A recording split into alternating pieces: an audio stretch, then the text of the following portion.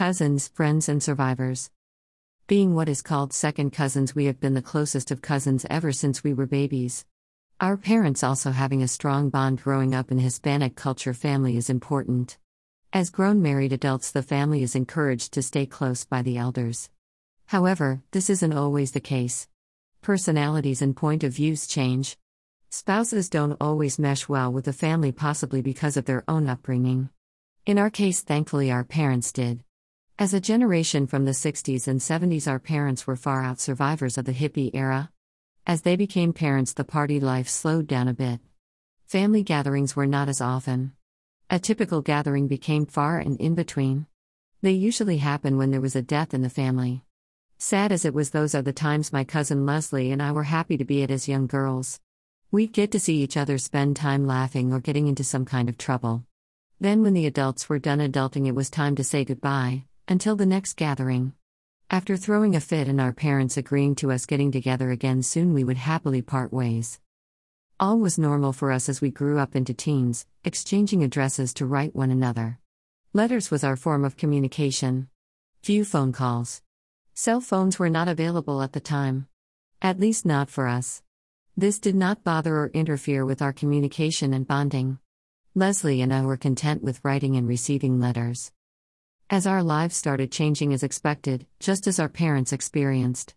Leslie sent me her graduation picture and invitation with her letter. As for me, I sent a baby shower invitation with mine. Life definitely was different. Letters sent and received became less often. The one thing that we both knew was that we were sure to see each other at the next funeral of our elders or few birthday parties of our parents or cousins. Now adults, I being a mother and soon to be married, Leslie was moving out on her own and living the single life. It so happened that my now husband was born and raised in the south side of town as my cousin was. We were closer to each other, we were able to make our own plans and get together as often as we wanted.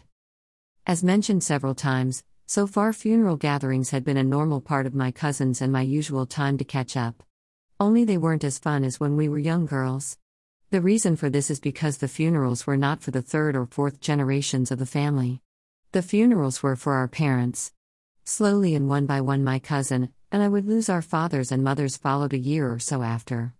Our bond is strangely strong and beautiful. We have been there for each other through the most difficult times of our lives. We have gone months, even years without communication, and will always catch up as if we talked every day. Her father passed shortly after, her mother too passed. I was there with and for my cousin while her world was falling apart right before her eyes. Not many years later my father passed and my mother followed a year later. Yes, she was there for me at the time my own world was falling apart as well. Years later my cousin met the man who would capture her heart and show her how it was to be loved and taken care of. As I felt early on that she would meet the man who was going to love her, and I was grateful for prayers answered and happy for them. We grew distant for a few years due to our personal lives. I knew she not alone, and I neither was I, being that my family was growing by becoming a grandmother. Present day, it's been a few months now that my cousin lost the man who showed her what it was to be loved and to love them back. The day before I found out about his passing, oddly enough I was thinking of the time she told me about this guy who was persistent to go out with her and how I had prayed for her to find love and love find her. Needless to say, I was there for and with her at the funeral.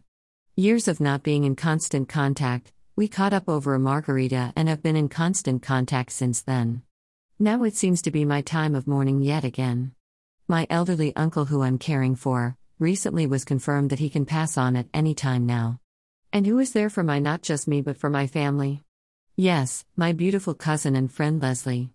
Being raised in Hispanic culture and the countless funerals attended has not been a coincidence, it's been the foundation for what our lives together would be like. Since we were young girls, teenagers and adults. She's got my back and I have hers. No amount of time or distance has nor will ever change our bond. We are friends, we are survivors, we are cousins for life. Primas por vida.